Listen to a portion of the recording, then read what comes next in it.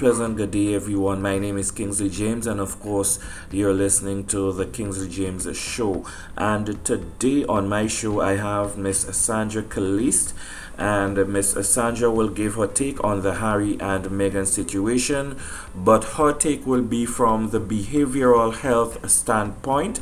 Sandra is a registered nurse with a master's degree and has managed a behavioral health company in the United States. So I think that she is really qualified and fully qualified to speak about Harry and Meghan from the behavioral health standpoint.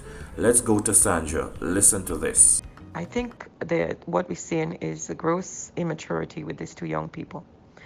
Both of them have mental health illness at this point because Harry has this issue that developed when his mom died and the lack of therapy that he should have had and the way he was forced to handle, internalize the loss of his mom. And the second thing is with Meghan, she has postpartum blues or depression after giving birth, which is a normal thing for absolutely every woman I know, having been a maternal child nurse. So I very well know quite a lot about that. Behavior health. I am a registered nurse with a master's degree. I have been a director of nursing and I have ran a whole behavior health company. So I'm very familiar with that kind of situation.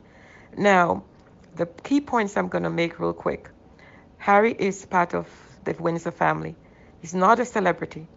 The Windsor family, the royal family, is reality. You have to be purposeful and basically commit yourself unselfishly. As far as Meghan's life has been make-believe, is Hollywood, and it's all make-believe and pretentious. And it's about glamour. And I think Harry fell into that situation where with Meghan and her friends, he wants to have that kind of freedom and lack the purpose that he's born into and expected of. So another thing is, again, I really feel upset about the situation because Meghan does not have any family consciousness. She abandoned her family, her father, her sisters, her relatives, her cousins. She abandoned her marriage after 3 years, even though the husband was the one making all the commute to Canada. She said the distance was too much. Where is for better, for worse, in sickness and in health? Where is it for richer, for poorer, and for till death do us part in that marriage? So there is a big immaturity with her when it comes to commitment. And where is that family consciousness when Harry expressed to her about his brother saying to slow it down? Having been a divorcee, she should know that what he said is something that really is food for thought. She should have said to Harry, oh, your brother is right, and it's because he loves you, he is saying that to you, so she can promote the brotherhood and promote reality. But she got offended, and that's another thing again. So one person with mental health cannot fix or help another one with mental health issues. And they project everything else outside, of them, whatever is going on. And eventually, you'll see that this marriage is going to end. Because the joke about this whole thing is, if you say someone is toxic, a whole group of people are toxic, but yet you're going to take someone who has the blood running through his veins, double. You'll take the son and the father along with you, but you're running away from that which is toxic. You actually bring in, 75% of toxicity with you in your life. So my whole take on this whole thing is that Harry's life is going to be destroyed.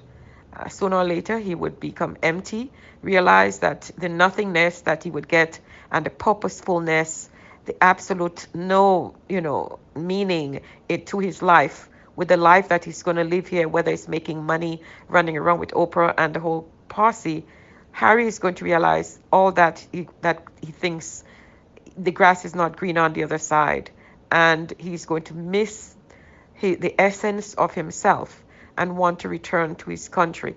No woman on earth could give a man back himself. No woman. And so this is my big take on this whole thing. And I think that he would be destroyed as a human being. The royal family would never be destroyed. If you go back how many hundred years and you go back and see where they came from, Germany, and the entire, if you take a master class on that European history, you would see that the firm, it will evolve, but it would never fall. It's just the way it is. And Meghan only had 18 months in that environment, and look at that, she couldn't handle it. And according to a Jamaican woman, I could have, if I knew Harry was into black women, I could have given him one of my daughters, my beautiful daughter from Jamaica, who is a lawyer, who understands the entire monarch, understands the history, and understands the value system. This brings us to the end of the show for today. I do hope that you learned something from what was said by Miss Sandra Calliste. Until next time, I am Kingsley James.